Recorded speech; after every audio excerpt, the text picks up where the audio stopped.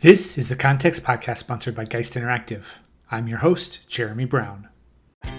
Claris FileMaker 19 begins its more frequent release cycle this week as version 19.1 was released. There's a lot of good things in this release, the shorter cycle being one of them. But what we're interested today in talking about is the in-product add-ons. Finally, a Kanban board, a calendar, timer, a photo gallery, and more are part of the Claris FileMaker product.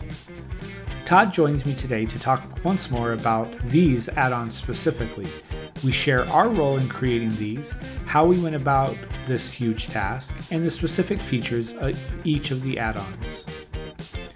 These add-ons are a monumental step forward in how FileMaker developers will design apps from now on. Add-ons will become part of our toolkit when we start a project. Simply grab a calendar from the add-ons panel and then turn on to other tasks. So let's listen in as Todd and I talk about the in-product add-ons. Hey Todd, welcome back. Good to talk with you. Hey Jeremy, how's it going? Good. It's been a while. We haven't done a podcast together for a while, so we need to get back to that. It's true. I don't know, but things are just so busy. You always think that things are going to calm down, and then they never do. So that's the nature of life. Well, we are here today to talk about the FileMaker, the in-product add-ons. Yeah. FileMaker 19.1.2 was just released, and the biggest part of that is something they've been previewing for quite some time now, actually, since May, I think, since even, when FileMaker 19 came out, is the add-ons. Mm-hmm. We were, I'll just get right to it. We were really fortunate to be able to work with Claris in creating these. Yeah. And so I think our discussion today is going to be behind the scenes and very technical in nature about the add-ons that we built that are in the FileMaker product today. Okay. I'm sure, we'll probably veer into discussions about other add-ons. And I do want to ask about, what do you see as the future of of add-ons in the community? But let's just talk about these. So Todd, let's just start with at the very beginning. How did we get involved in working with add-ons with Claris to build these add-ons? So Claris had reached out to us to help them kind of push this stuff over the line.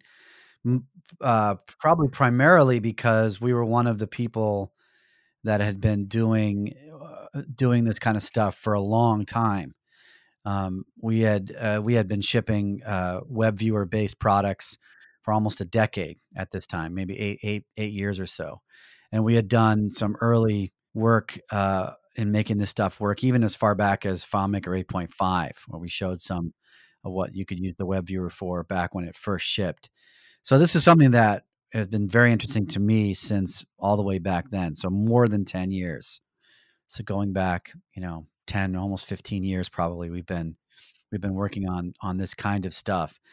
And so we had developed, really, so the big roadblocks were really Internet Explorer on Windows was just a really big problem in the early days. In fact, one of the ways we used to deal with that is we would actually, Chrome came out with this extension for Internet Explorer that turned Internet Explorer into Chrome. Oh. And that was how we got around a lot of the limitations in the very early days with doing this kind of stuff. Is that thing not available anymore? I've never heard of that. Yeah, no, okay. It was once. This is back when Internet Explorer 6 and 7 were still around. They were really bad. I mean, it was a real problem for the whole world, really. And so Google kind of forced Microsoft to get on the bandwagon by basically just, sort of hacking Internet Explorer and turning it into Chrome. So that kind of got them to move on this stuff. But the impact on us was that it made it very hard to do until Microsoft finally came around and got something close, which is Internet Explorer 11, 10 and 11 were pretty good. And that's kind of where we are today. So back when things kind of stabilized there about 3 years ago or so, maybe a little longer, we came up with this framework, which we called FM Web Viewer Bridge, which was just kind of a wrapper around all of the best techniques for communicating in and out of a web viewer that existed for FileMaker. So we went and got blog posts from beeswax and from other people, and also Jason Young at Seed Code had done some stuff where they had talked about some of the things that they did, and then coupled with all the things that we did to make all this stuff work. And we created this library called FM Web Viewer Bridge, which we then gave to Claris and said, this is what we think you need to do. Mm-hmm. And so when they got around to doing that, we were sort of the obvious choice to get to be the company to help do that. And we were already working on a project with iSolutions around templates and with Claris. So it just sort of was very obvious that we would be the one to do that work. So that was it. It was a kind of a long process for us and for me in particular to kind of get it to the point where we did. So it was really exciting when we kicked that project off, which was basically a year ago now. We kicked that project off. And so the moral of that story is you solve a big problem in FileMaker, you bring it to the engineers, and eventually they'll adopt your idea. Is that what you're saying? Well, I think if there is a moral there, it's like I probably did spend a lot of time complaining about it, but at the end of the day, we actually came up with working software that demonstrated how it would work. Yep. And I think that's always a better way. If you want to influence any project that you're interested in, open source or otherwise, if you present something that is more than just, a complaint, but like, here's how it could work, or maybe even working software that mimics or does what you're suggesting. That's definitely helpful. And so that's what we did. And I think that eventually is what opened up the opportunity.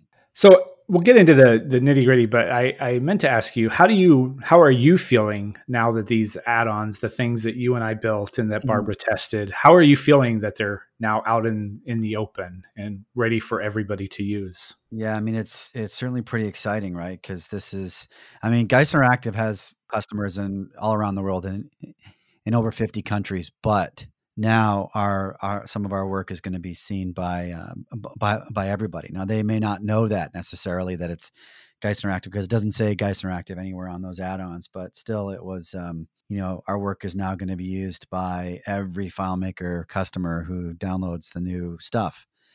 So that's pretty exciting. And I'm super excited to have that kind of impact.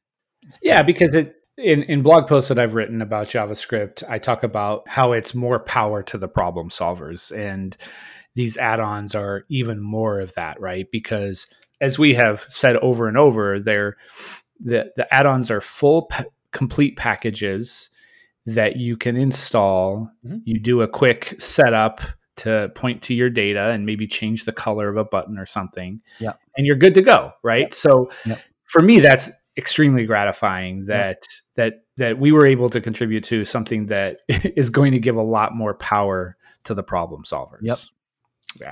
Yeah, no, it's great. We finally have calendar, we've got a Kanban board, we've got, and this is, again, we're really just at the beginning of this whole revolution. This was just kind of like seeding the whole market. There's going to be tons of stuff coming from all kinds of different sources, other vendors. Claris I will be doing more of this. So this was really just getting it started. Mm-hmm. We're really just at the beginning. This is not the end. This is the beginning. And you just really have to come to grips with the fact that we are in a very fast changing world. There's not really let's learn this thing and we'll be able to just lean on that learning for 10 years. That's not what the kind of industry we're in. So this is going to change, continue to change, and continue to improve at a very, very rapid clip. Yeah. And even without them actually being out, but all the preview work that Claris has done and we've done, people are excited about them. I hear them being talked about on other podcasts and in blog posts. So it's really good. It's satisfying. I must say, as a person who did work on a few of these, I'm excited, but I always get a little nervous about that, just because the code that I wrote is out there now, for better or for worse. Luckily, Claris people took a look and did some QA work and some changes. Robert told me that just back and forth that all of his engineers are having to learn JavaScript now because of these add-ons. So that's really good. Today's episode is brought to you by LedgerLink. As companies continue to digitally transform their work environments using FileMaker and a host of online resources, it is important to implement solutions that keep data synced up. LedgerLink is our tool to sync your invoice, customer, product, sales data hosted in QuickBooks Online with the data in your FileMaker system. LedgerLink is a connector between your FileMaker custom app and your QuickBooks Online account. In 3 easy steps, you can connect and sync all data in both systems, whether you want to push from FileMaker to QBO or the other way around. There's very little work for you to do to get set up. LedgerLink handles it all for you. LedgerLink is pure FileMaker, so you can get in there and extend the system and customize. You can use the LedgerLink file as your accounting file, or you can use it as an intermediary between your custom app and QBO. It's just FileMaker tables, scripts, layouts, and you know how to work with those. The Intuit Developer API is exposed and ready for you to add or modify to fully interact with your system. Let users of your system see QBO data without access to QuickBooks Online. Eliminate entry in 2 different systems with LedgerLink. Download the 14-day trial and see how fast it is to sync QBO data with data in your custom app. LedgerLink, the FileMaker QuickBooks Online connector. All right, so let's just talk about these add-ons in general. We built. I want to get to the nitty-gritty of how we went about building these, because you said you started a year ago. I don't remember actually for me starting until like December or January, because you did a real deep dive with Chris and with people at Claris about what kind of add-ons you wanted and what the requirements were. Can you talk a little bit about all that? I think, so we worked with them, with their PMs, and we talked about what we wanted to ship and also what the requirements were. And we spent some time trying to nail that down. It changed a lot, as these projects do, but we did have some requirements that are, I don't want to say extreme, but the thing about shipping something inside of the FileMaker app itself is that there are a lot of concerns that normally as a developer you just don't encounter, and they're just things that aren't commonly on your plate. So things like internationalization. How can we make this possible to ship in other languages? There's all kinds of things that come in there, not just the language of the text on the screen, but also things like how dates work in the different language settings for FileMaker.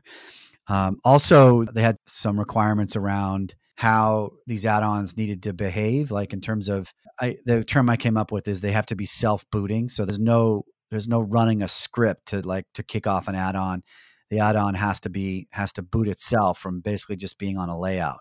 And it also needed a configurator. We needed a user interface to configure how the add-ons integrated in with the rest of the application. And the configurator one is definitely cool, and it's really nice, and it plays into the internationalization thing and all of that kind of stuff.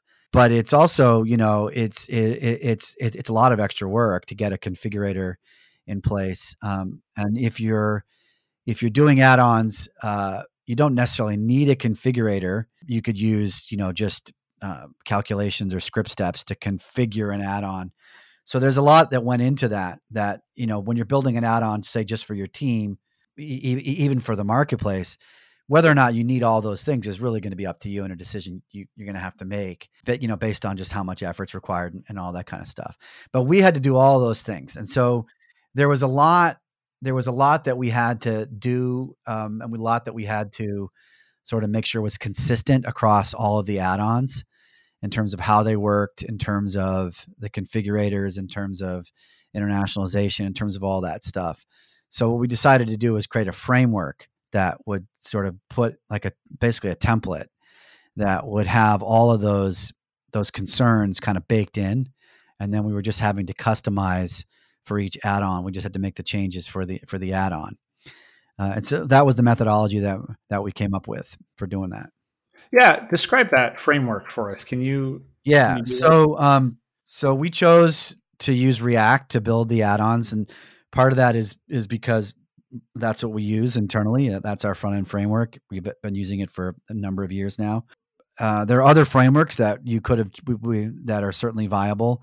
I think the question that comes up for a lot of new people looking at this, or people who are maybe new to JavaScript, FileMaker developers that are new to JavaScript, is why do you need a framework at all? Why do you need to use React or say Vue or any of these guys? And you don't necessarily need to use a framework, but you're going to need to use a bundler and a transpiler. I mean, this is going to end up being something you're just going to have to do, primarily because on Windows, we still have Internet Explorer, and that's really the challenge there. And it's much better than it was. And with the new stuff we get in 19, it's certainly doable. But Internet Explorer is really no longer a supported browser really anywhere. Except FileMaker. Except in FileMaker currently. I mean, there are still places where you'll find it, but it's very, very low on the list, and it's certainly in its last stages of its life. And the problem with it is that it doesn't have modern JavaScript in the engine, so it's really not ESM or ECMAScript modern, anything like that. So it's missing a bunch of features. And if you're out there looking on the webs on JavaScript courses and looking at how to write JavaScript, you're going to see modern JavaScript most of the time. I mean, it used to be that people would say, "Oh, if you need Internet Explorer, you're going to have to do this or that."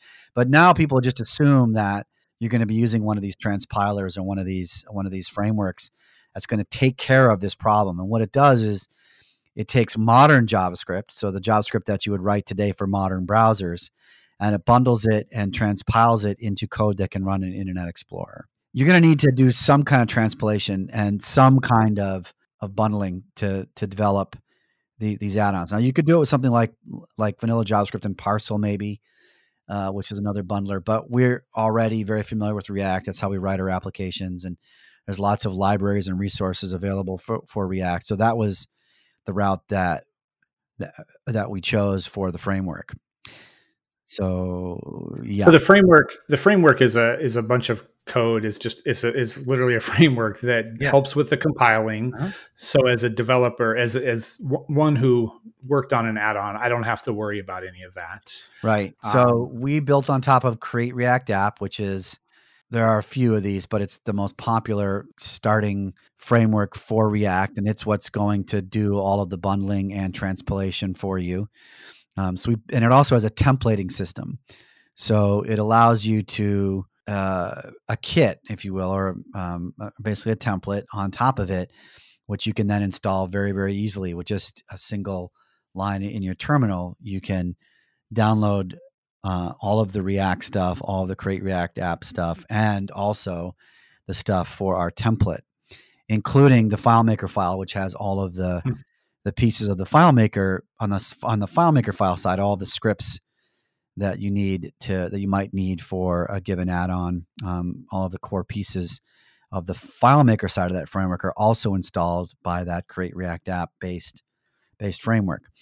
And so that made it very easy. It makes it very easy for us to start up a new add-on just a few seconds. We literally have something that's ready to go. I mean, literally you could compile it and deploy it into your add-on in just a few minutes. So that was step one, is just getting something where we could do that and make sure that all of our add-ons were built on that same framework. I have two things to say about that. Number one, I have three things. The framework helped me as a budding React developer to really understand, I could look at your sample file. I could look at your calendar that you had built with it in exploring the framework and refining the framework. But I could look at that and I could apply what you had done to the work that I had done. So I wasn't coming from any, you didn't just throw me in and say, go build this. You had a whole way for me to look. And like you said, the consistency was important between the two of us and between all of the add-ons. The second thing, when I first started this project, I had to copy down the command line code because it was really long. It was like React, create React, FMW template, something. by the end of the project, I had it all memorized, so I didn't have to copy it from my notepad anymore because I had done it so many times. And even now, even today, I still use it to create my own add-ons, things that might eventually be an add-on. Like, we're working on GoSign 4 right now. I used our template for that very thing. Is our template overkill for add-ons, or is it perfectly balanced for add-ons in FileMaker? Well, I think it depends on what your target is, right? You always have to. And what's the name of our podcast? It's the context, right? So it's kind of, you're asking the same question: is one tool good for all situations? And the answer is no. There's always some amount of evaluation that you want to put in before you're jumping down some channel. If you're not a React developer, it's not going to help you very much. You're going to have a difficult time if you don't know React. So if you want to make add-ons and let's say you don't want to use any of the front end frameworks, then it's going to be pretty challenging to use that framework. You might still get some tips from it. We also did pull out some code that we thought was useful for any JavaScript add-on as a separate library that you can install from npm, that has things like how we do promise-based fetching from FileMaker and things. So we did do that to make it easier for folks who didn't want to use React, essentially. The other thing is, like the one that to me is super challenging is, let's say you wanted to do a really good data visualization library, add-on, something that was really good charting. I don't know how you're going to do a configurator for charts. Like that's like a whole application just to do the configuration, right? Like most of the work of building a charting add-on with a configurator, the vast majority of the work is going to be the configuration UI. And so, and the UI that we came up with for our configurator probably doesn't help you a lot. It's just going to be a totally different, ball game there.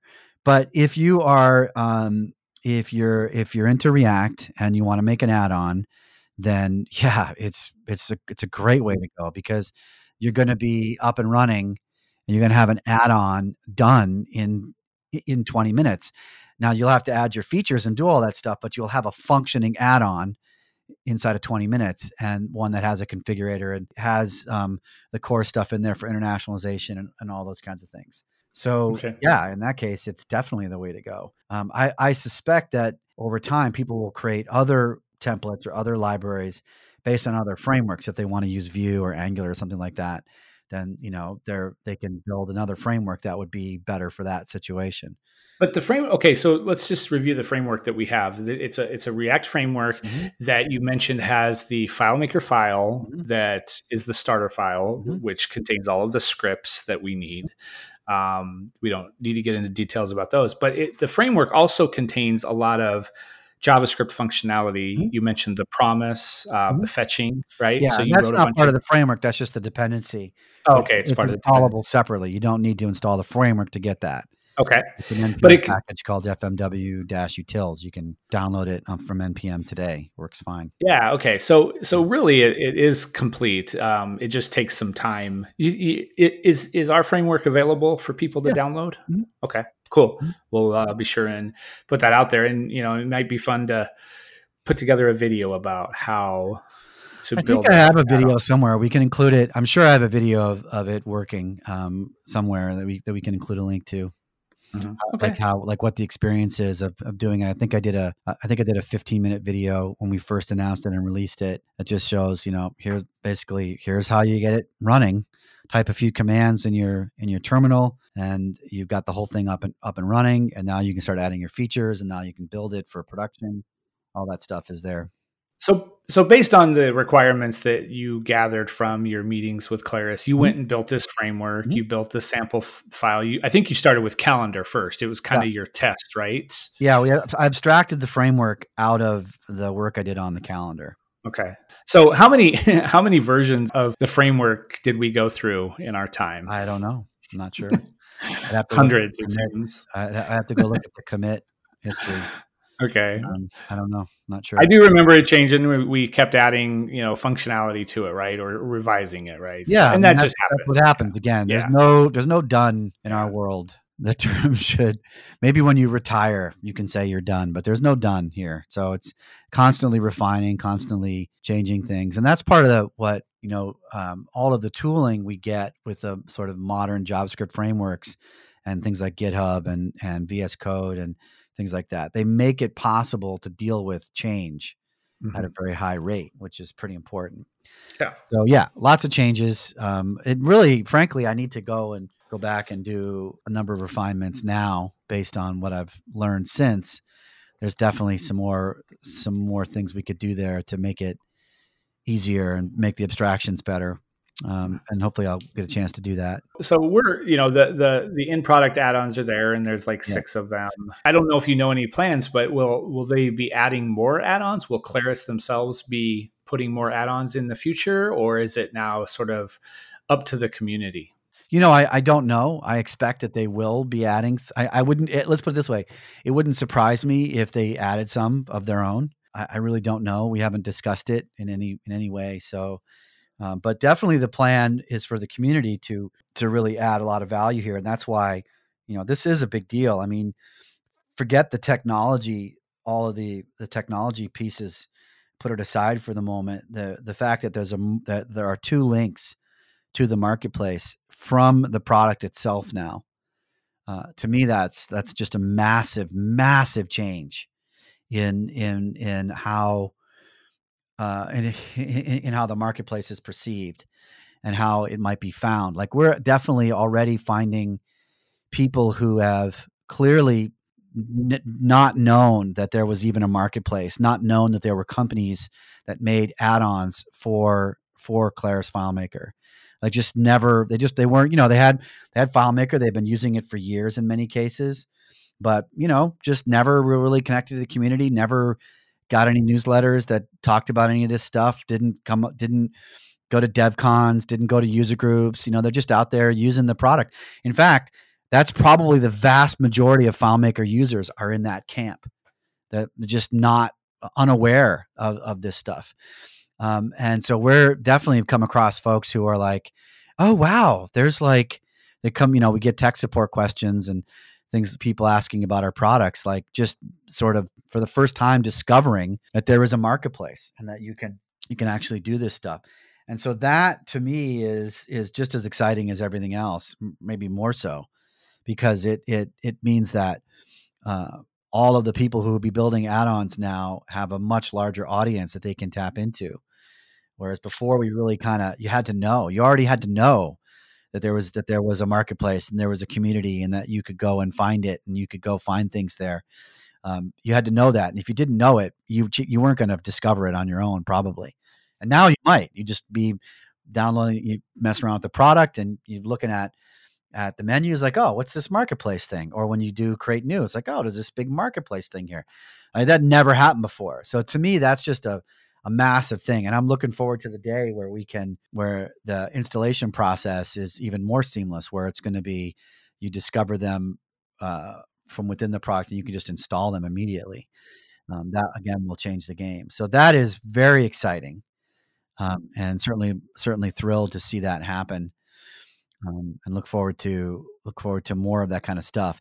And then, the community will definitely be adding things. And there's going to be this process of people figuring out how to do this. And there'll be, we as engineers, we like to think that there's a way that you can sort of, plan out exactly how things are going to work and that, you're going to come up with the perfect way to do something and it's going to work that way. That's actually not how it works in real life. Nothing in real life works that way.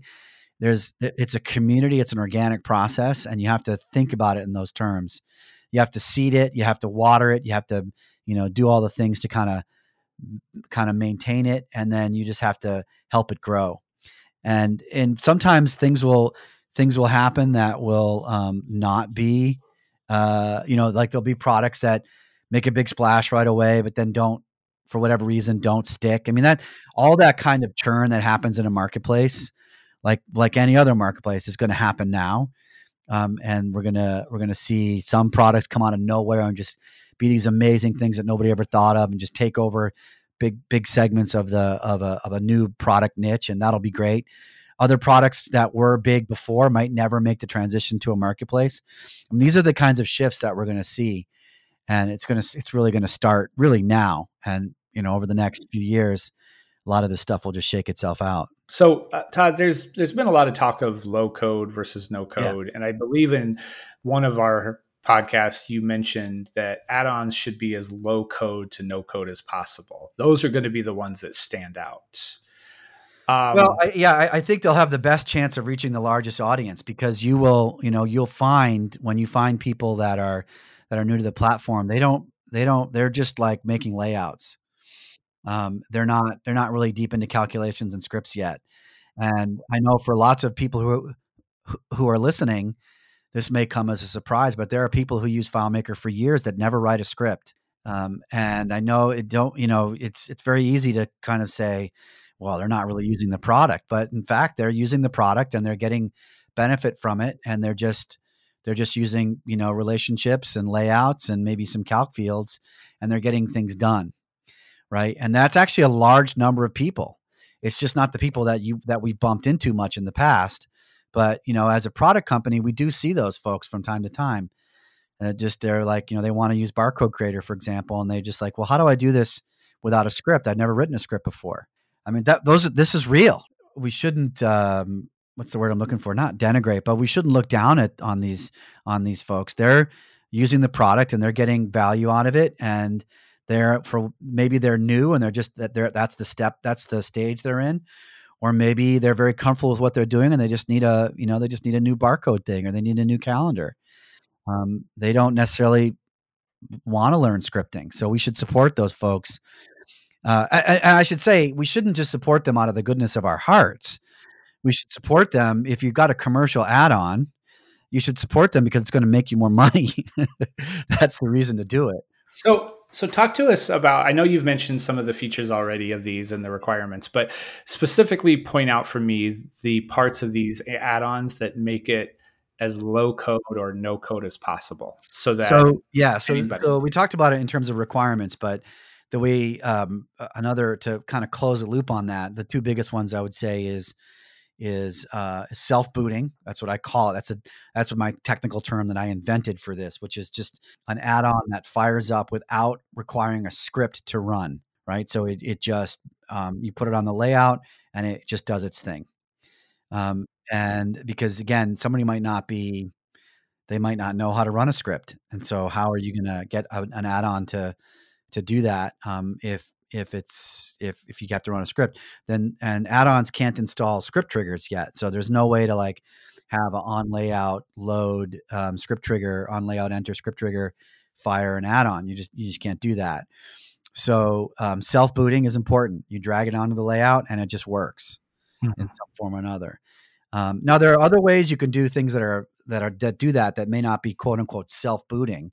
And those would still be low code. Like I might take the example of Seedcode's Dayback Calendar.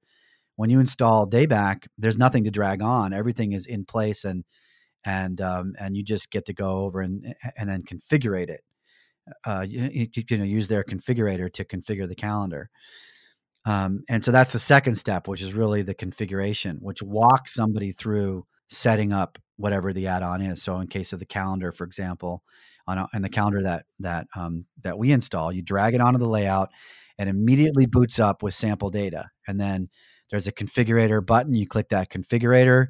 You bring up the UI that lets you choose a different table for the source of the events in your calendar, and pick which fields go for the key fields, because a calendar needs to have a start date and end date, start time, end time.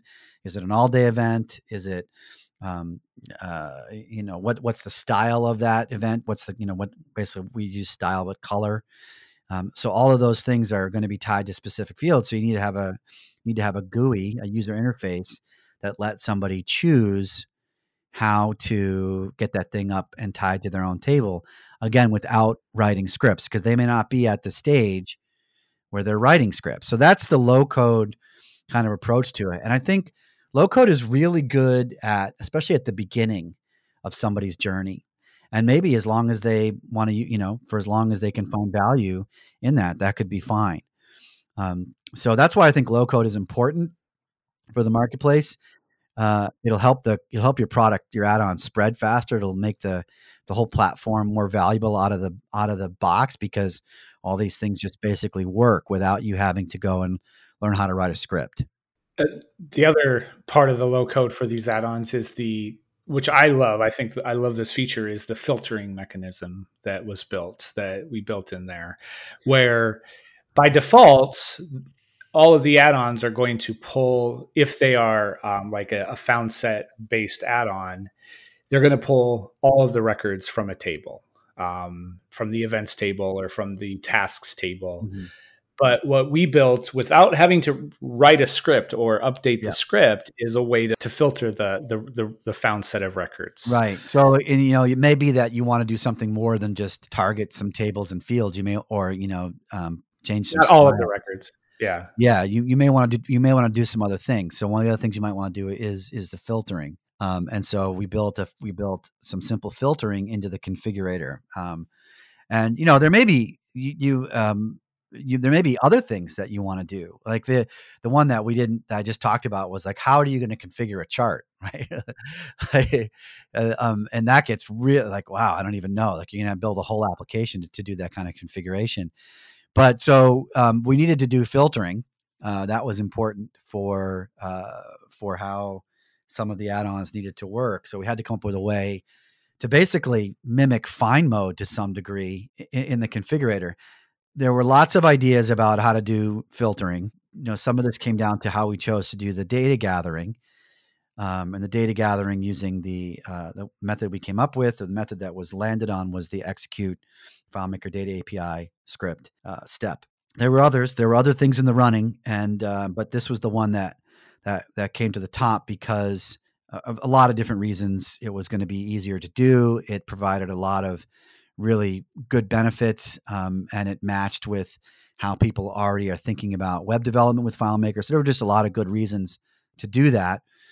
But you could imagine that another way you might do filtering is you might run a script, and then at the end of that script, construct your JSON object from basically looping through the records, or however you wanted to do it. That could be another way to do a filter. But then you'd have to have a script be doing that. And so we wanted to avoid that. So that's why we came up with the filter that we did. But you could certainly pick a script as a configurator option. That would be something you could do. So that's a possibility. But our configurator basically just says, you're picking a few fields, and you're going to say, basically find all the records in this table that match some very simple criteria. Kind of a simple find kind of thing. Yeah, like, if a person logs in and is on the Kanban board, they can just see their tasks. Or, you could have two Kanban boards on the same layout. In our construction. One shows just my tasks for across all of my projects, and the other one shows everybody's tasks, or just one project at a time. So, or I could build in a drop down that switches between those in the exact same add-on. So that filtering is simple, but it's got a lot of power actually already. And we have some blog posts out, and we'll be coming out on how to manipulate the filtering if someone wants to. But right out of the box, these are the filtering is pretty powerful. Yeah, I mean, that's one of the other things that this is probably a good point to mention this. So when we were building the framework, and we were kind of figuring out how to do all this stuff, we were very clear that the low code approach was the primary target. But we also wanted to make it possible for folks to either advanced developers or people learning to be able to get in and start to maybe do things that were more complex. You could do it inside of script editor. So once you were, proficient in scripting, or if you're already an advanced developer, you can actually go look at how the filter is done, and you can expand it. You can add your own logic to those scripts, and it will work as well. So you kind of, you've got the low code configurator, but the ability to override it with any sort of advanced FileMaker scripting techniques that you want to do. Yeah, you could go in there and limit any non-full access user to see only their records inside the script, and then allow them, another way to filter it on the surface, but always keeping that record access filter in place. So that we've talked about the execute FileMaker data API script step, but this really became an integral part to these add-ons, didn't it? It did. It does a couple things that are important. One, it makes it really easy to gather data as JSON, which is super important. And there's still occasionally I run into people who still haven't adopted JSON as their method of doing sort of data collection in variables or passing data around. And I just really can't emphasize this enough. JSON really truly is kind of the magic unlock here that unlocks a lot of things for you. If you can get over that hump and learn it. It's not that hard. I think that's one of the reasons why it's so powerful, is that once you get it, it's sort of very obvious how it works, and there's not really a lot of confusion about it. And it's also used everywhere. So it's a skill that you're going to need if you're going to be building any kind of interesting application going forward. You're going to touch JSON. The execute FileMaker data API script step gathers the data from a table as JSON, which is super, super nice. It also lets you get metadata about the application and the environment that the add-on is in. So metadata is data about data. So you can get things like that you might normally get with design functions, let's say, or some of the get functions. You can get all the fields in a table. You can get all the fields. And by the way, you can't get all of it's very hard to get data like what's the base table of a layout unless you're on the layout. You can't get it. Without this script step, there's no way to get the base table of a layout unless you're on the layout. So this gives you a contextless way of interrogating the database to find out things like, hey, I want this add-on to use this layout. And now that add-on, because you've chosen a layout, now it also can tell what the base table is without having to go to that layout. It can tell. So that's very powerful. And there's a number of things that can only be done with there's a number of metadata pieces you can only get with that script step. They're not available in any other way. So definitely worth looking into for those reasons. Nice. Yeah, that's part of it. But again, people who use these add-ons, they don't need to worry about understanding that script step because it's just there and it's just working. No, if you're using them, this is about people who want to build add-ons. And I think, that's the other thing, just to say briefly, is that what having these add-ons is doing is it's creating, I don't want to say tiers, but different types of developers almost. You've got consumers of add-ons and you've got developers of add-ons. Mm-hmm. And the consumers don't need to know anything about how to develop an add-on to use an add-on. Right now, without the add-ons, it's pretty challenging to do that, to create some custom code like a calendar, let's say, and then give it to somebody and say, okay, put this in your system. And then you have to tell them, oh, by the way, you have to know something about scripts. You have to know how to paste layouts. You get all these things that are, actually somewhat advanced developer concepts. You just don't need to know them to be able to use an add-on. And so that's super important.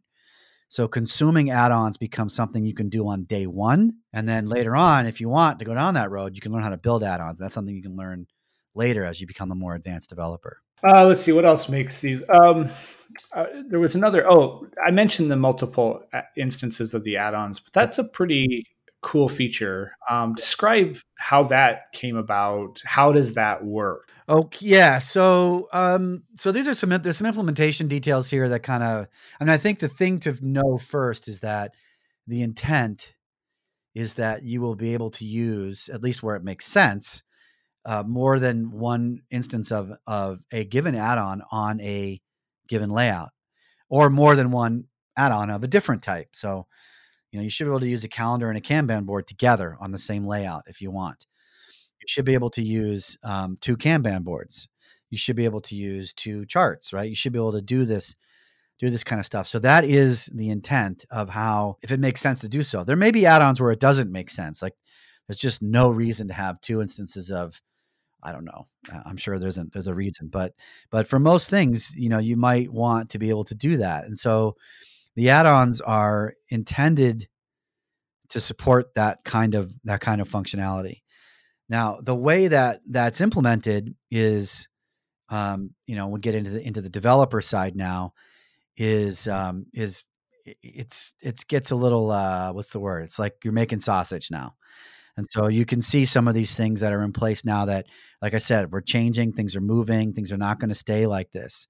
But the way they are right now is we get this UUID that is generated when you drag out an instance of an add-on, you drag it onto the layout and drop it.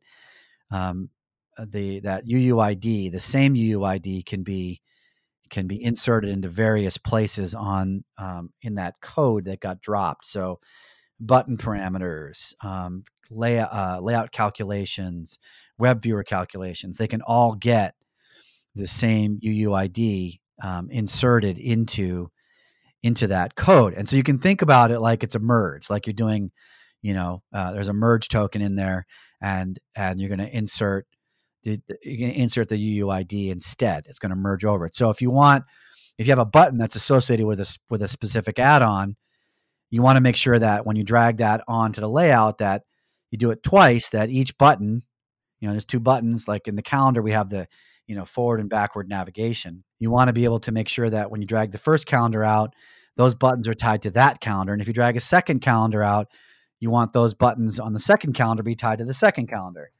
So the way you do that in some way is to put the UUID in the button script parameter so that you know that when this button's clicked, it's got this UUID, and now it can find the other calendar and it can do all that stuff. That gets a little complicated to explain in a podcast, but that's basically how it works under the hood.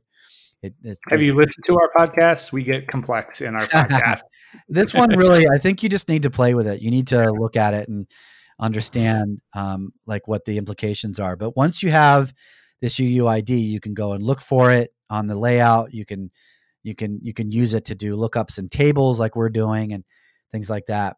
So we're storing configurations, basically configurations based on that UUID in a field in a FileMaker table, and we're using that UUID to look up the configuration for that given calendar, and that's how it's done. So that's how there's lots of different ways that you could use that technique. The core thing to know is that when you drag that out onto the layout, a given tag, which we have documented on our website, will be substituted with this UUID, and that gives you what you need to bind this together. I expect that in the future that UUID will disappear and the configuration will disappear into the file somewhere, so that we don't have to be confronted with that. We'll just, the layout, the add-on itself will be able to keep track of all its parts and its configuration. We won't have to expose it the way we're doing right now. But for now, that's how it is. And again, we're going to have a blog post about it so that people can read more about how that works and show examples. I actually do have an example of two timers on the same layout, which doesn't really make sense, but it does prove the point. So that was the point. So I'm really interested in just like the behind the scenes, and I know our people who listen to it are as well. But talk to me about how modular are these add-ons? How indirect are these add-ons? How free of context are they? Yeah. So I think the thing where we are right now, and again, this will change as Claris continues to improve on this, but right now, add-ons can be installed and deleted really, really easily. So that's actually super nice. That you can try out an add-on and decide it doesn't work and immediately throw it out and know that you didn't break anything. You didn't like get your code all screwed up and confused by pasting in these things and going to fish it out, because add-ons do uninstall everything in them. Now you do have the option to say don't uninstall, right? And that's kind of like you're basically ejecting. You're basically saying, I put this add-on in, this calendar in, and now I'm going to uninstall it, but leave all the code behind. So now that code is now no longer connected into a bundle that that FileMaker can identify. Everything should still work, but you won't be able to manage it in the same way. Um, so, and then in terms of modularity, so again, this gets back to how you design things. Now at Geist Interactive, we've been designing things modularly for years, and it's sort of second nature to us now about how you write your code in such a way that it's not so tangled up. And some of this is based on just a few very simple conventions that we have. We have very few of them on purpose. We don't have a lot, but we have a few that we try to uphold very, very, very strictly. And one of them is this concept of public versus private. So these are things that are intended to be called from outside of an add-on, let's say. And these are things, and then there are things that are intended to not be called from outside of this add-on. And if you can start to think about writing your code in that way, like scripts, for example, inside of public folders and private folders, then that makes your code more modular. If you need to delete, and so right now the way you update an add-on is it's now we'll be able to write some updaters that do some amount of updating.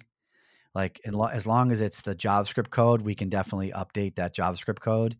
But if you want to update scripts that are part of the add-on delivery, you really can't do that currently in any automatic way. So one thing might be to delete the entire add-on and then reinstall it. And for many things, this is probably going to be relatively easy to do, and especially if you design it well. So you might do something like if you've got scripts that you're calling into an add-on. So let's say, for example, that you in your calendar, let's say that you add a button that wants to go to the next Wednesday because you have something that happens. Wednesday is an important day in whatever business you have, and so you want to make sure that you have an easy navigation to get me that just navigates by Wednesdays, let's say, right? So you're going to write a script. The JavaScript add-on that we wrote exposes those functions to you, so you can write those. But what you may want to do is you may want to write those so that when you're calling the scripts that we provided for you, you call them by name. Mm-hmm. So you use perform script by name. And that means that when you delete the calendar and put it back in with the latest version, that script will come back in with the same name and your code will continue to work. So you can do that with scripts and you can do that with fields. You can do that with layouts. You can't do that with custom functions, really. I suppose you could use evaluate, but that might be challenging. There's a few other things that might not be easy to do yet, but that's the kind of thing you can think about that will help you make more modular code is if you just ask yourself the question, how can I make it so that somebody could delete this add-on and reinstall it and have the least amount of things that they have to fix, right? And if you ask yourself that question, you'll come up with ways to do it. And so that makes it pretty modular. And then eventually, like I said, we can update the JavaScript. That's not too difficult currently, but eventually Claris will have ways to do this. Well, they'll update add-ons and that'll make it much easier. But under the hood, that's kind of what we got right now. Yeah, I recall. I mean, there wasn't very much direct layout pointing or script pointing at all. And indirection is your friend here. Now, that means that you no longer get the benefits of things like FM perceptions. You lose some of the benefits of knowing what things are used because they're not directly referenced. The problem is once it's like when you go modular, there's a lot of benefits to going modular, but one of them is you lose direct referencing in many cases because you want to be able to swap out the code that's underneath there, right? And so you want to maybe get rid of all the hard links and just use indirection to do it. It's definitely a trade-off, and you have to figure out how to balance that. You have to know that once you're doing indirection, now you might have people changing the names of things, and that will break stuff. So you have to make sure that you have conventions like we have a convention for the add-ons that there are, you shouldn't change the names. And especially like the events that are coming out of the JavaScript, we tell you, do not change the names of these scripts or you'll break stuff. And so you have to now think about that a little bit more. It's a trade-off, but I think in the long run, it's worth it. Modular code is much more maintainable and adaptable over time than code that is not. And so we definitely want to move in that direction. We could have exposed all of the script names in the configurators so that you could change them. Yeah, But I suppose. but but I think this is just one place that FileMaker developers are going to have to learn. Just don't touch it, right? Hands off. If we could, hide them completely, I think that would be And I the think at best. some point it probably will. Like you probably Yeah, won't see the stuff yeah. that's inside, unless you have some kind of special access key or something. Because that is what we need. A lot of developers, we have a lot of products that are shipped that are modular, where we have these private folders, and occasionally we get people who really want to debug and figure out what's going on there. I'm just like, that's just you just don't need to worry about that.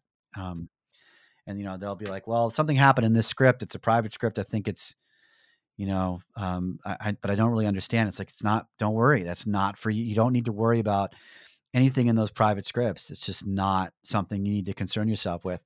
And for people who are used to being able to, that are used to like owning all of the code in a file, that's a hard thing, but you got to learn to embrace it, because you really don't want to own all the code in the file. In fact, what you want, it's far better to have trusted sources where you know that these problems have been offloaded to other people or other people on your team that have solved the problem, and that you only need to know about the code that you're working on. That's really that's the dream. Reduce the number of things that you have to own, right? Reduce the number of things that you have to own, and it will be, you'll be able to move much, much faster. I think more than just more power to the problem solvers, these add-ons will help us learn lessons that we can just install something and move on, right? Yeah. We don't have to own the code. We don't Yeah, have to and know. that's, I mean, I think that's good, right? Power to the problem solver, right? Problem solver, understanding how to build a calendar is probably not what most of the problem solvers who are landing on Claris FileMaker for the first time care about. Like, they don't wanna know how to make a calendar work. They just want a calendar, right? So force them to adopt and be able to maintain all of this code base around a calendar? That's too much. There's no reason for that. They have no benefit in owning how to calculate the next day in leap years, right? And it's just, during a leap year, which months have 30 days, which none of that is value to them at all. Their value is, we're in the event business. I've got some events to manage. I want to show my events on a calendar, right? So we want to make their problem their event business, not, dealing with leap year logic and skips and all that kind of stuff, or how to display things in a month view versus week view. None of that is what they want to be concerned with. Yeah. I mean, I see people all the time fiddling with things for hours and hours in the community, asking questions, but this takes away a lot of that. And it's not that they won't have anything else to do, because they can move on to other That's right. problems, And right? it's not like the good news is that you can get in there and look, right? The bad news is, like, especially with the HTML and the JavaScript stuff that ships here, this is not like, you go look at that code, it will make no sense to you. Like, it's not the place to learn how to make a JavaScript add-on, is to take a look at that code. It's all been minified, and it's been turned into a big giant string, and it's not really readable in any way. And so that's going to be a little bit of an issue. But you can start to look at the scripts, and you can look at sort of how these things are laid out, and you can learn some of these things, and that can be useful. But understand, what are you trying to do here? Are you trying to use a calendar? Because you're trying to use a calendar, that should be done for you. Like, that's what the calendar should do. Are you trying to learn how to make a calendar? Some of that you'll learn there, and that's perfectly fine. Or are you trying to, maybe you're trying to expand the calendar? Okay, good. But understand where you're at there. Like, if your goal is only, I just want to be able to use a calendar that has day, week, and month view, you really can ignore all that stuff. It's not relevant. But if you want to filter it to show only your records, or if you Yeah. want to, like we've talked about, getting into available, that's right. Yeah. But I think what happens to a lot of people is they forget, am I consuming this code? Am I consuming it? Am I developing it, or am I extending it? Understand where you are there, and you'll have a lot less frustration with how things are laid out, because I'm just consuming. Like, there are lots of things, like when I'm building when I'm building these add-ons. We're taking all these libraries in from NPM and stuff. I am not going through these things and figuring out how to use them. I'm not learning how Moment works. Moment's job is to handle date formatting. That's all I need to know, right? That's it. How does it work? I need to know how to make it do its thing, but I do not need to know under the hood how it handles all of its stuff. And I don't want to know. I just need to know how to make a date string in a certain format. I will plug, though, our blog posts. If people are interested in learning more about under the hood stuff, we have 9 blog posts that are either released or about to be that get into the absolute weeds about all of the important features of these. So, well, I think, but again, it could change. Fine. You're right. If you understand that you are not this is not required to use these add-ons. This is required if you want to learn or how to make them, or if you want to extend them beyond what's available in the configurator. But that's where you need to get under the hood. Otherwise, you don't need to. I know we don't do this, but how do you better bill clients when you can get a calendar done in 3 minutes versus 10 hours? How do you better build them? Build them. Yeah. Or what is the billing process for that? Is it the value that you're giving to them? Do we turn into a value-based system? Wow. That's a conversation which I think is probably in a direction we probably just can't go. There's so much there, and it's value billing versus time billing versus all that stuff. I mean, that's a massive conversation in and of itself, which I think we should skip for now. But I mean, this goes back to what you said. Again, we talk about add-ons a lot on this podcast at the moment, but we should call it the add-on podcast or something. But you mentioned, at the start of a project, you're going to be picking up your add-ons. You're going to install them and put them into the layouts and then move on. You're going to put 5 Kanban boards throughout your system and move on. You're going to find a date picker that works for you, a progress bar that works for you. That's the value right there. And, Claris is giving us 6 or so right now that we can just install and move on. So yeah, if you reframe the question around like, where's the value creation now? Like what part of where's the value creation? So this is happening across the entire industry. Like you have to move up from solving basic business problems like displaying a calendar to adding custom business logic for a given customer to a calendar.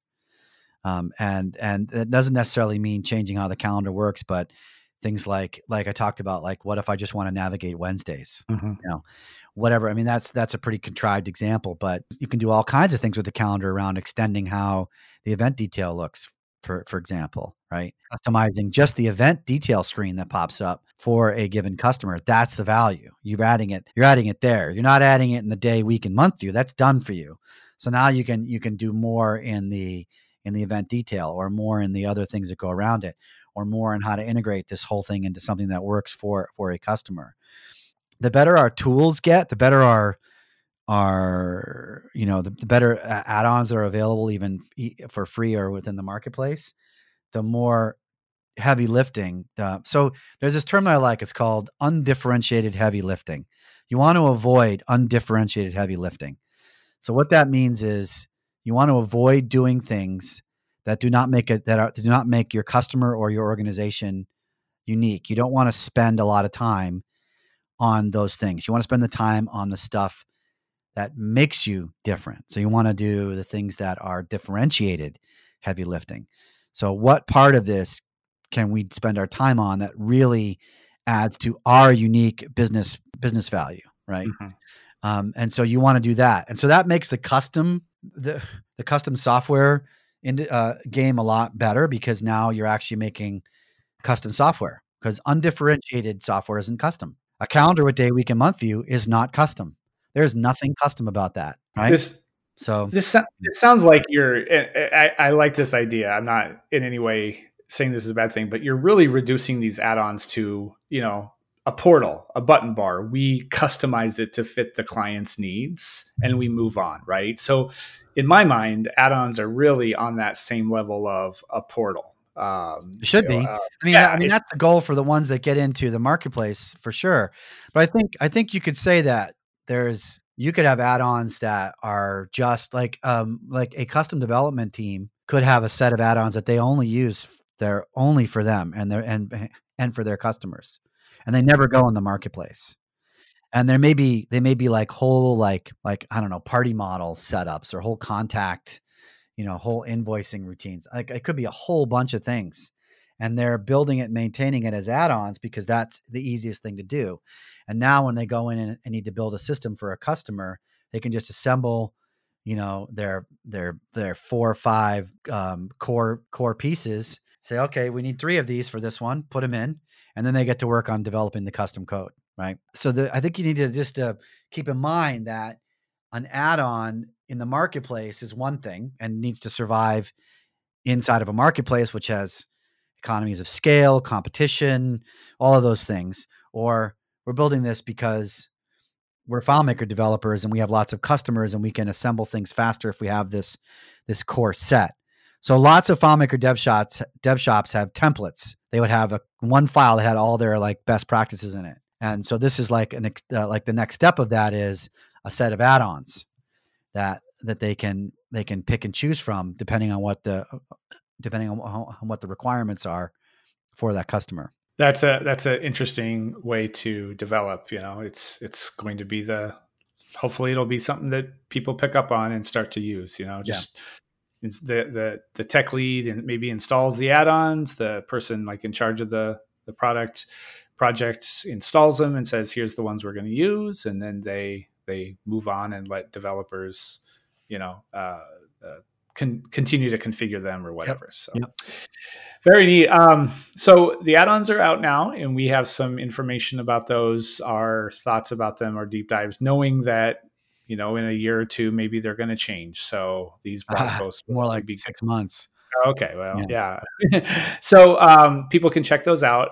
Todd, what's your favorite add-on? In the ones that got released? Yeah.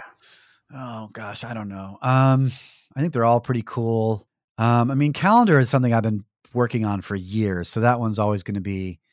But I actually like the calendar heat map quite a bit. I think that's just so simple and but so like it's so pretty, and it just works so well. The timeline I think is pretty cool. They're all cool. I don't know. It's hard to. Which of my dogs is my favorite dog? No answer. No answer. Oh, come on. We all have it. No. I guess I would have to say that 2 things. Number one, anything that you can't build in FileMaker without a heck of a lot of work, like the Kanban board or the heat map. I remember when we were in development, you kept saying, Jeremy, let's make the default the circles, not the squares. Yeah. Because the circles you can't build in FileMaker. That's right. The squares you can, right? So to me, that's it. But I'm kind of proud of working on the Kanban board and being able to solve that use case, give that power to people. So it's cool. Okay to have a little bit of pride, right? In these. Oh, absolutely. Yeah, sure. Very good. Well, this is good. I'm excited to see what the community does with these, and I'm excited to see the explosion of add-ons. I hear through the different grapevines that people are working on various JSON add-ons and JavaScript ones that process data faster than, especially JSON objects in FileMaker can, and so forth. So I'm really excited to see the explosion of add-ons that come out. Yeah, it's gonna be exciting. Are you working on any that's just kind of? Yes. The one I have to do first is I have to get GoDraw ready for 19, which is a fairly big app. So I got to get that one redone. And then I've got several others that are sort of waiting in the wings that we'll get to pretty quickly thereafter. Okay. And I'm working on GoSign, and then I play around with different ones. Like I think I've got a progress bar that's, only 50% done or something. But whenever I am bored, this is what I play with, is just different JavaScript libraries that I've worked on in the past that now could be add-ons. Yeah. So hopefully we'll see those and others in the community. All right. Well, let's get to playing with these add-ons. And, all right. Sounds good. All right. Talk to you later. All right. Bye-bye. Bye, Jeremy.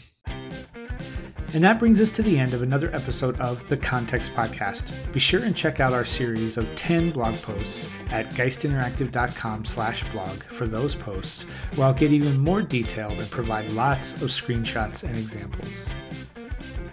I can't wait to see what's going on in the community with add-ons. What awesome packages of functionality will be available for all of us to use. I so look forward to it. Well, we're going to keep working on ours. So until next week, remember, the Context Podcast is king.